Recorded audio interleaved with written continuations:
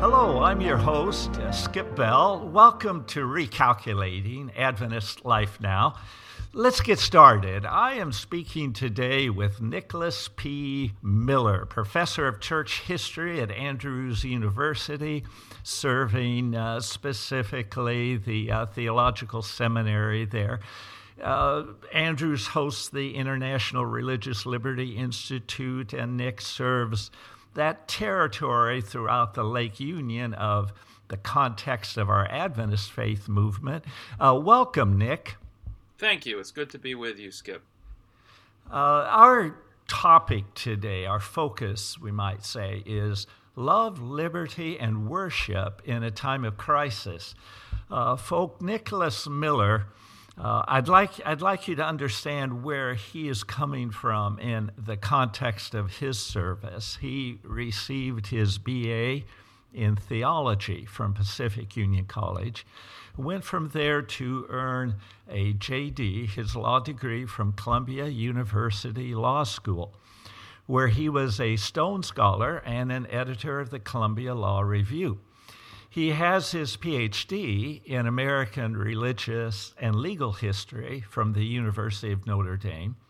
He received the award there for the best dissertation of the year in 2010 from that history department. Nick has argued many church-state cases in state and federal courts. He's appeared before the U.S. Supreme Court in the case of Mitchell v. Helms. He's the author of more than 30 scholarly and professional journal articles and book chapters dealing with issues of church, state, and society. His book on the development of religious freedom in America, The Religious Roots of the First Amendment, was published by Oxford University Press in the summer of 2012. He probably has some works going on right now of which I'm less familiar. Nick would rather be known as a teacher, prof throughout those seminary halls. He's a husband, father, an avid surfer. I enjoy looking at the narratives and surfing vicariously as he visits various parts of the world. But Nick, we're glad you could take time to focus on this subject with us.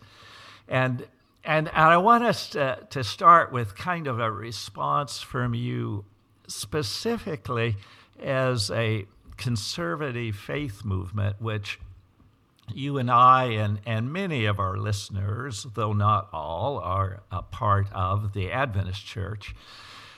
We, in our context of our faith movement's history, have faced crises like we are today, the COVID-19 virus, before.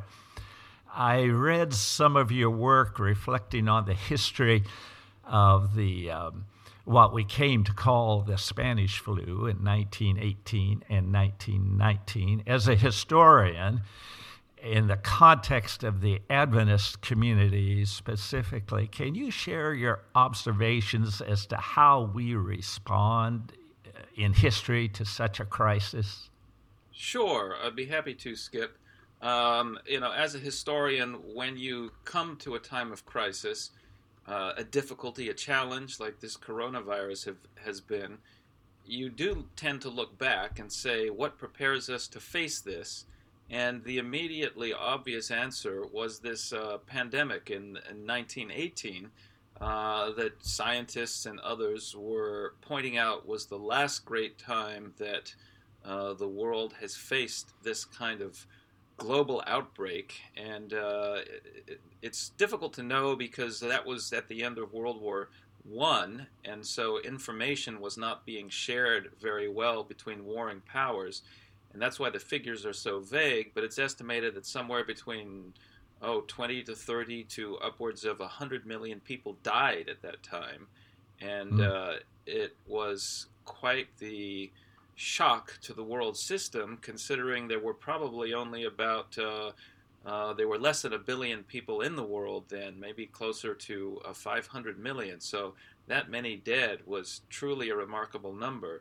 And of course, the Adventist Church was in existence then.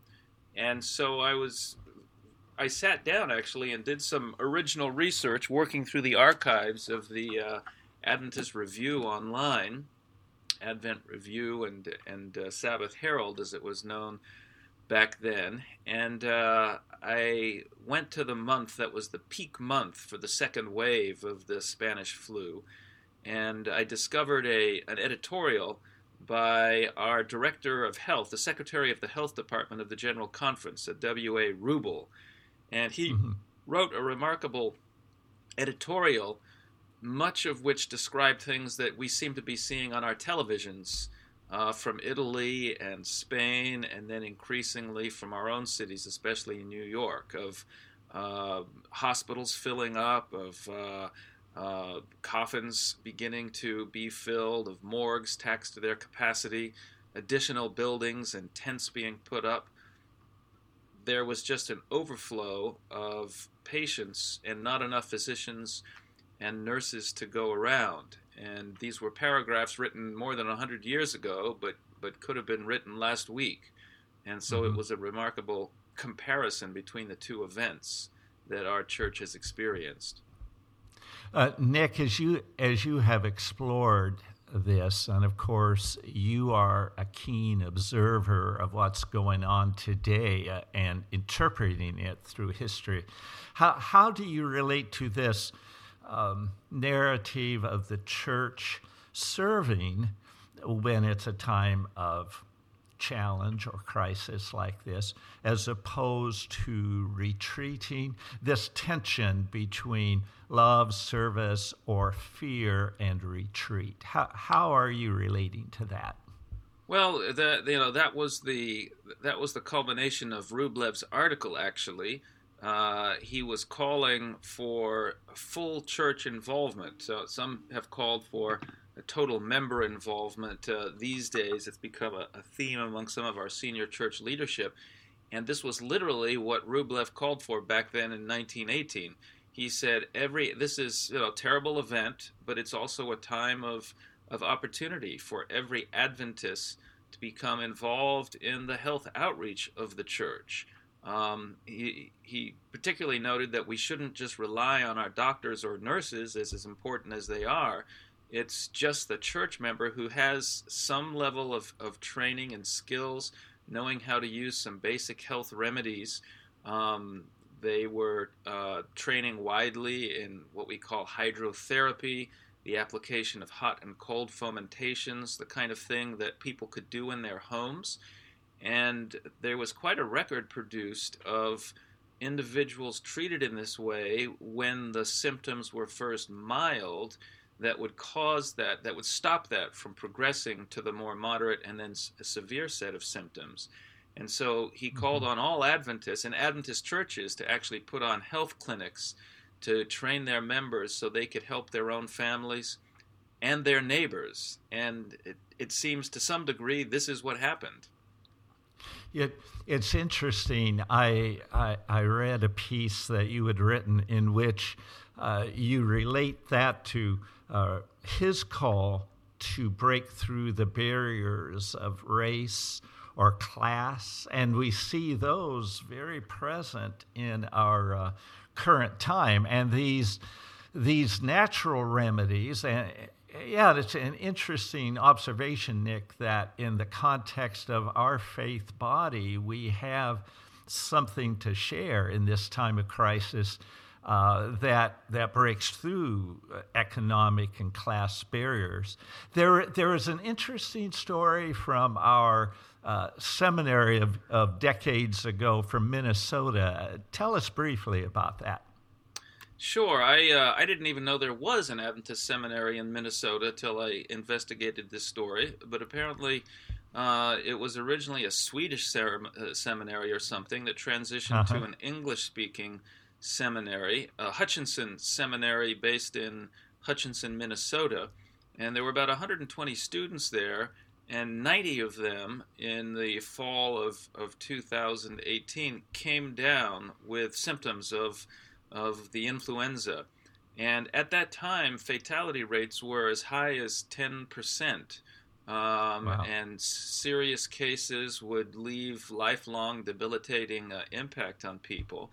And so they treated these 90 students with these natural methods. As soon as they began showing symptoms, they didn't wait till there was full-fledged pneumonia. They would put them in isolation, give them rest, give them a balanced immune-boosting diet, and then engage in these hot and cold treatments, putting hot towels on the chest and neck as well as the back, and then following up with a chilled towel.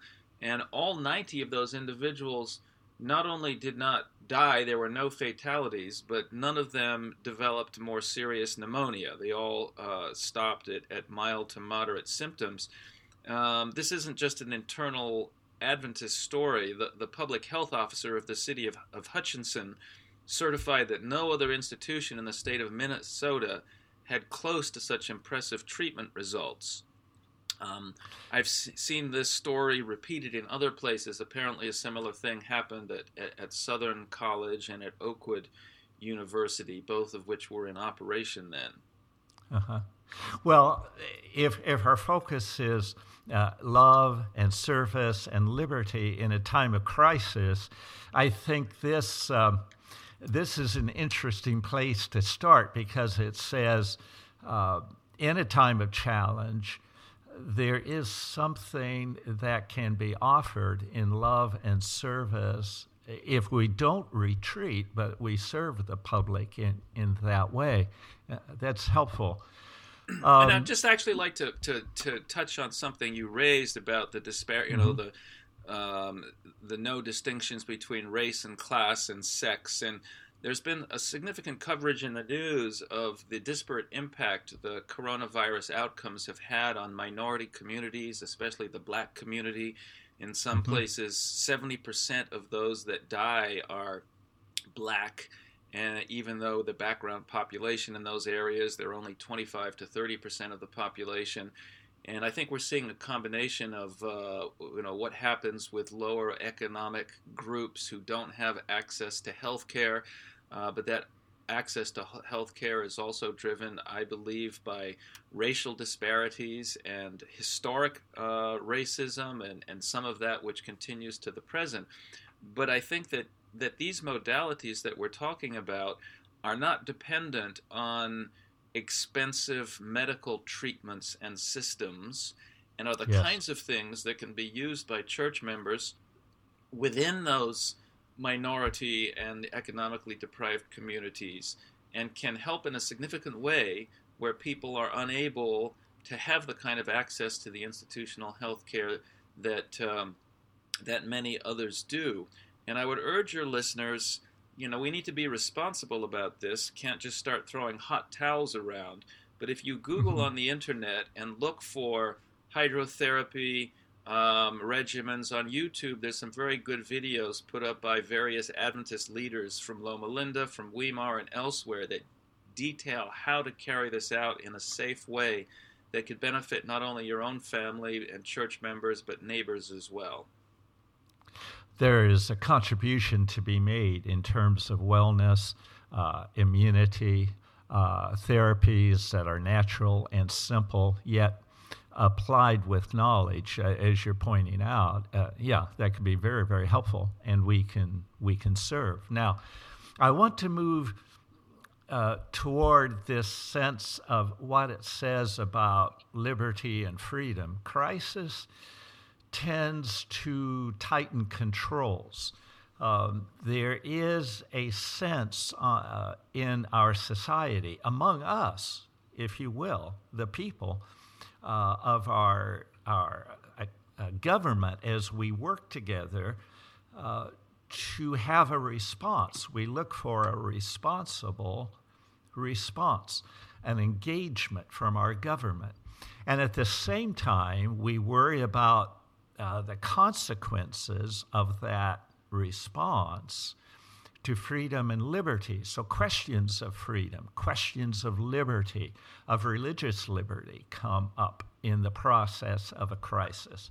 As a scholar, as a historian, and church leader, what are your comments on that issue and reflections for us?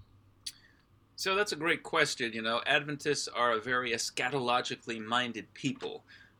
We came about through a belief in the imminent and urgent second coming, and we tend to grow through evangelistic campaigns and prophecy seminars, which emphasize last day events and a time of crisis where the government usurps certain liberties and religious liberties, and so we're always on the lookout for this, and we should be. The Bible teaches this, and yet on the other hand, sometimes we can become overly focused and overly sensitive to any apparent infringement on liberty, and certainly, you know, during this coronavirus time, most churches have been closed by government order, or at least by strong suggestion and counsel. And so some are wondering, you know, is this the beginning of the kinds of intrusion and removal of civil liberties that we've talked about in the past? And while certainly we have to watch where this is going, those of us who've studied church and state and history at this point believe that most of the restrictions the government is putting into place are in fact justified and necessary to preserve the public health. And, you know, I look back again at the history of 1918, and it was very interesting. Our early Adventist pioneers were very sensitive to issues of religious freedom and church and state and the Constitution. But as I explored that history, I came across details that our churches and schools and evangelism campaigns had to be closed for periods of up to 2 months. And yet no one was raising issues of religious liberty or constitutional rights being taken away. As a people, we recognized the legitimate health concerns of the authorities, and this was at a time when there was no attending church by streaming or through the internet, right? I mean, at that stage, they just had to stay home and worship with their families. But they seemed to actually have more patience than we do today in many circles of allowing this to happen. And so a graduate student of mine, David Hamstra, who's a pastor in Canada, came up with a little phrase that I thought was very helpful. He said, closing churches to stop coronavirus isn't yet Revelation 13, it's Leviticus 13. So Revelation 13 is the famous chapter in Revelation that talks about this end time crisis where the government combines with religious leaders to put in place regulations regarding worship and required enforced worship. And that simply isn't happening at this point. But Leviticus 13 is the part of the Old Testament that details quarantine. The Israelite, the Jewish nation, God gave to them certain prescriptions that were, as far as I know, quite unique in the ancient world, that people who appeared to be showing the symptoms of some infectious disease would be examined by the priest and set aside and kept in quarantine for a 7-day period, which would prevent them from attending church or anywhere else, and then reassessing at the end of that time. And if they had the disease, they might have to go outside the camp in perpetuity. In fact, in Christ's day, there were lepers still living outside the community. And it's interesting, Christ himself seemed to support this notion of quarantine. You may recall where he healed 10 lepers. And then when they'd been healed, he sent them off to the priest to be counted as cleansed. So Christ himself sort of supported this whole apparatus of quarantine that was based on Leviticus 13. There is a sense in which one could look at Leviticus 13 and say that practice, and I don't want to get into, chasing the rabbit of how much of that was contextual to their experience at that time, but at the very least, God saw a sense of health and wellness and concern for the people in terms of that practice being years, centuries ahead of time, that quarantine was not part of the knowledge of the people at that time. That is interesting. So yeah, exactly. And obviously, we're looking for the principles involved, not the actual strict regulations. And the Hmm. principle is, removing people with that might be suspected of carrying an infectious disease, to safeguard the community. And with the coronavirus, it may seem a bit different. We're sort of isolating everyone, but the problem is you can be a carrier and be asymptomatic. So, in applying those principles, in the absence of widespread testing, which we need to press our government leaders to move towards, and I confess I think they've been dilatory and somewhat negligent in not coordinating this more fully and exhaustively. But here we are. We have to live with what we've got, but we really can't move freely about society until we have a way. Before we have a vaccine or a cure, we need a way to test people and isolate those who are infected, if we're ever going to Hmm. open society up. Hmm. And I think that there's two other texts that I added to this Revelation 13, Leviticus 13 combination, and that is 1 Corinthians 13, the great love chapter, which counsels us to act with love and prudence towards others. We hear some Christians talking about my right to worship and my right to gather with others. But really, do we have rights to do things that are going to harm other people and harm our neighbors? And even if we had those rights, wouldn't love counsel that we refrain from exercising them until such time as we can meet and carry out these things safely? And then that's where Romans 13 comes in, where Romans 13 authorizes a government, says governments, leaders are ministers of God to protect us from evil, to promote good.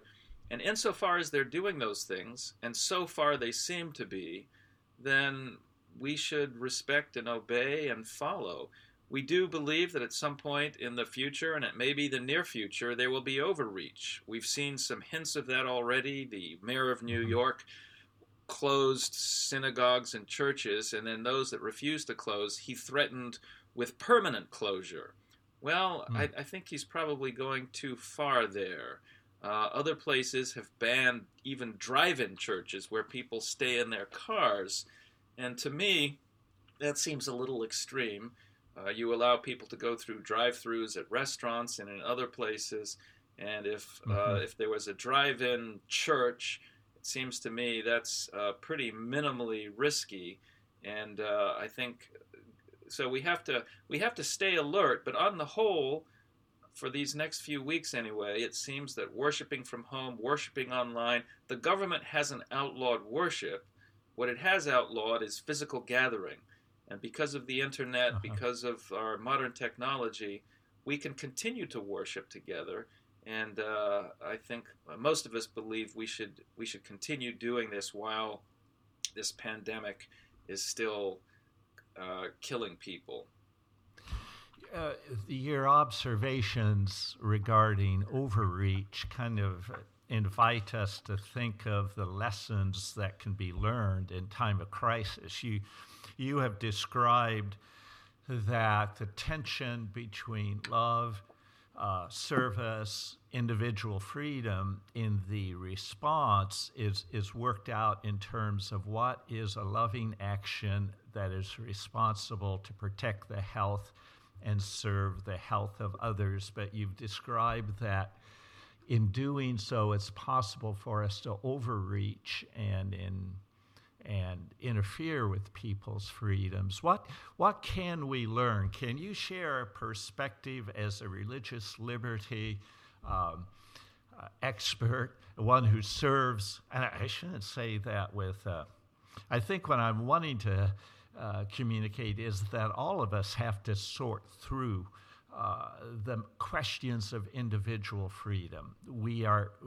We're benefited by your scholarship and service, Nick, but I want to know how do we learn then? What can you tell us that will help us today and in the future when it comes to the stewardship of liberty? Well, that's a great question.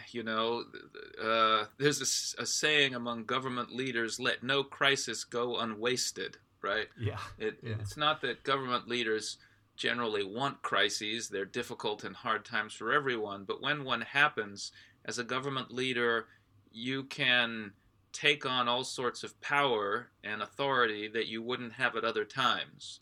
And as citizens, we need to be vigilant. We need to be watching closely to make sure that whatever powers the government takes on, as it may need to during this time of difficulty and crisis, that those powers are let go of, are relinquished as the safety measures, the need for safety measures decreases. And I think especially as we look at the economic situation here, we focus primarily on the health issues, but most people are aware that this closure is causing increasing economic stress and distress. We've had a record number of job losses. I think Yes. before, I think there was 750,000 jobs lost in a single week, or was it month, back in the 1980s. And 3 weeks ago, they lost 3 million jobs in 1 week. And then the next week, 6 million. And I believe we're up to about 18 million jobs lost at this point, which is just a huge amount. Now, we pray that that's temporary, and as we maybe head towards more openings, we hope in May and June that many of those jobs will be regained. But certainly there's an economic impact here that is extraordinary, that we probably haven't seen since the Great Depression of 1929, and that is making the government important and central in all of our lives economically. With the bailout bill, with people just grounded, businesses closed, everyone's looking to the government to restart the economy, to keep the economy moving through infusions of money and cash. And it's not hard to see where the scenario of Revelation 13, where there's a centralized power both nationally and then internationally, becomes a reality. I mean, we're almost there. The U.S. government is $2 trillion bailout debt, money going to all businesses, including not-for-profit organizations, including churches. And I'm not saying this is a bad thing. In fact, I've been an advocate for churches actually taking this money from the government. It's a loan, but it's a loan that can be forgiven. And I think that it doesn't violate the separation of church and state, because churches have been closed because of order of the government, and it's benefited the whole community. And now the government is trying to repair some of the damage that it's done to all these organizations, including churches. And we've looked closely at it, and there don't seem to be strings attached. So for those pastors and conferences, I know my own conference and union have applied for this. But and that's short term, that's okay. But long term, we need to keep our eye on this question, because the government is now going to be at the center of the economy. And it's going to happen internationally as well, because this whole episode has shown how we're all interconnected. There is no separate country that's an island all on its own. Biologically, we're connected. Somebody sneezes in Wuhan, and the rest of the world has to be quarantined. But economically, we're also connected. The loss of jobs and financial streaming and organization in America is impacting the world, and vice versa. And these conditions on which Revelation 13 is based, they are rapidly being put together, and we must watch very closely. We should try to maintain financial independence. Now is a time to be paying down our personal debts, to get out of debt, because during a time of economic crisis, being financially free and clear and independent gives you so many more options. We need to stay near our Bibles, near Jesus, and studying the books of Daniel and Revelation, and looking for the principles that will apply to the days in which we live. You're describing that this crisis makes our stewardship of religious liberty all the more important. I believe so, yes.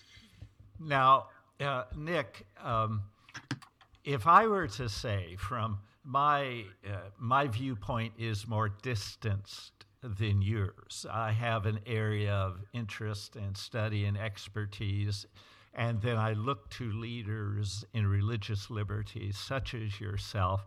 But I would bring a question to you that I think all of us would be interested perhaps in some reflection.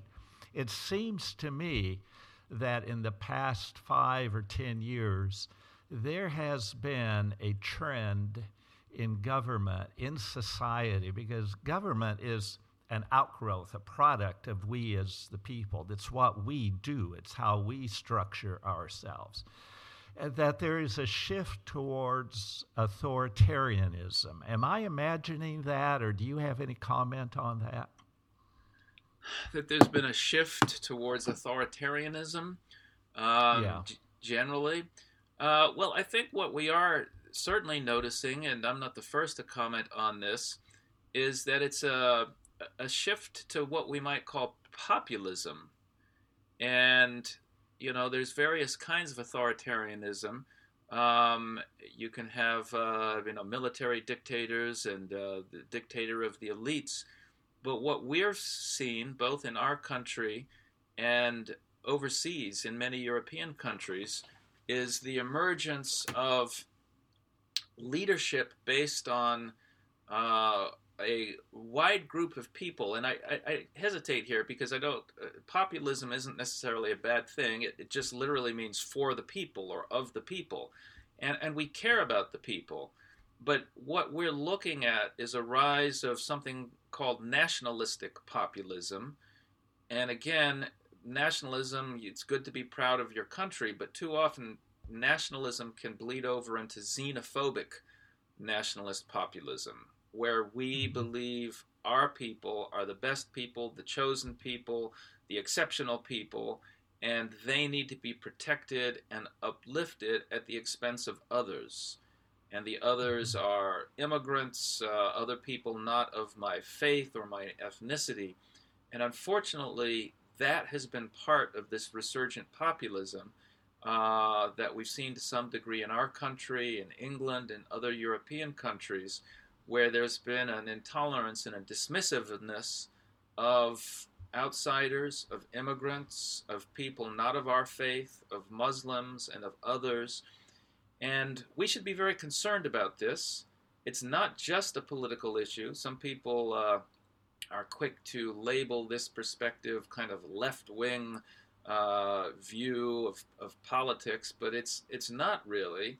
It's a concern that we create an elite group in society that are privileged over others based somehow on their religious, racial, ethnic, national identity. And these are very dangerous movements that we saw rising in Europe in the 1920s and 1930s. And we as Adventists need to keep a careful eye on those movements, and also to recognize that we've been told that final events would revolve around a populism. If you recall reading Great Controversy, it's not some sort of religious elite leadership that impose religious laws and restrictions and what we've historically, prophetically believed to be Sunday laws, but it's actually leaders responding to a popular outcry of the people, right? The final events of intolerance are called for by a majority. It is a populist, nationalist, religious movement. And we as Adventists need to be very cautious of that, preaching about it carefully, because many of our members are caught up in a nationalist sort of fervor. They can't see the difference between being patriotic Americans and patriotic Christians. And these things we need to educate our members to see the important distinctions between our patriotism, nationalism, and our religious commitments. And ultimately, at the end of the day, those must be separate things. Is there something of a civil religion that in this process comes to the surface? We used to speak of the sense of a civil religion in America, the American idea, the American civil religion. Does that relate at all to the issues of our religious liberty? Well, I think it does. And, I actually have sort of a moderate position on the notion of civil religion. I have come to believe that some larger sense of ultimate reality is important for a nation. Mm-hmm. Our founders believed in the separation of church and state. Thomas Jefferson, in fact, coined the phrase, the wall of separation of church and state, at least in the civil sphere. He was drawing on an older metaphor of Roger Williams, the leader in Rhode Island.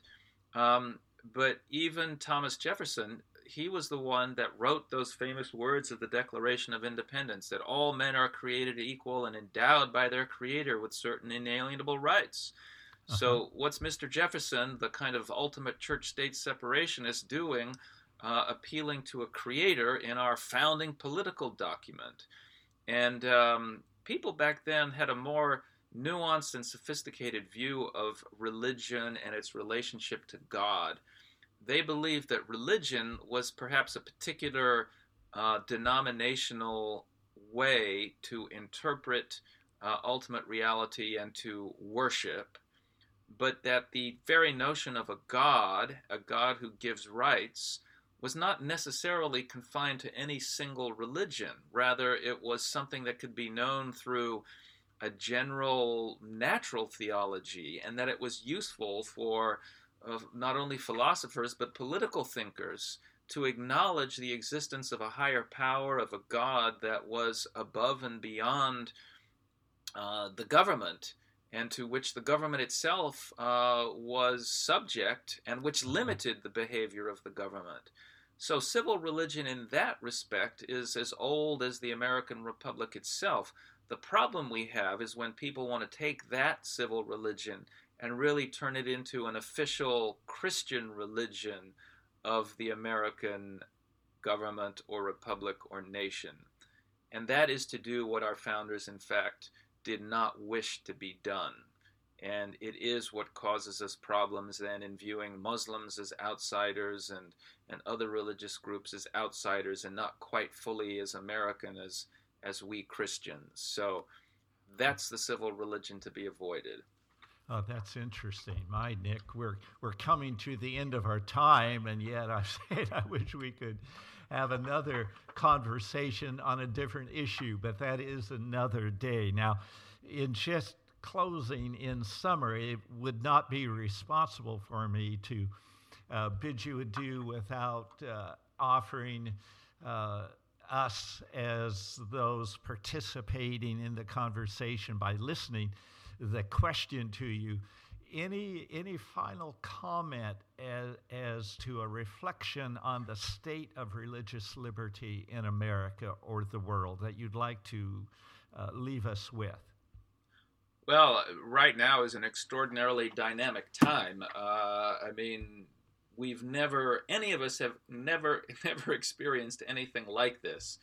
And how, all the churches are closed. You and I are not attending church currently.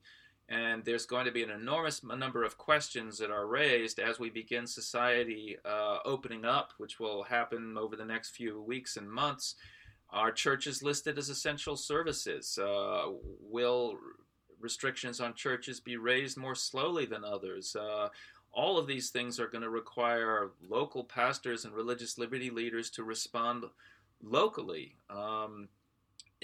Gone is the day when we can just rely on a religious liberty leader in Washington monitoring Congress for us, because as we've seen, restrictions are state-level restrictions. Sometimes they're even county-level restrictions.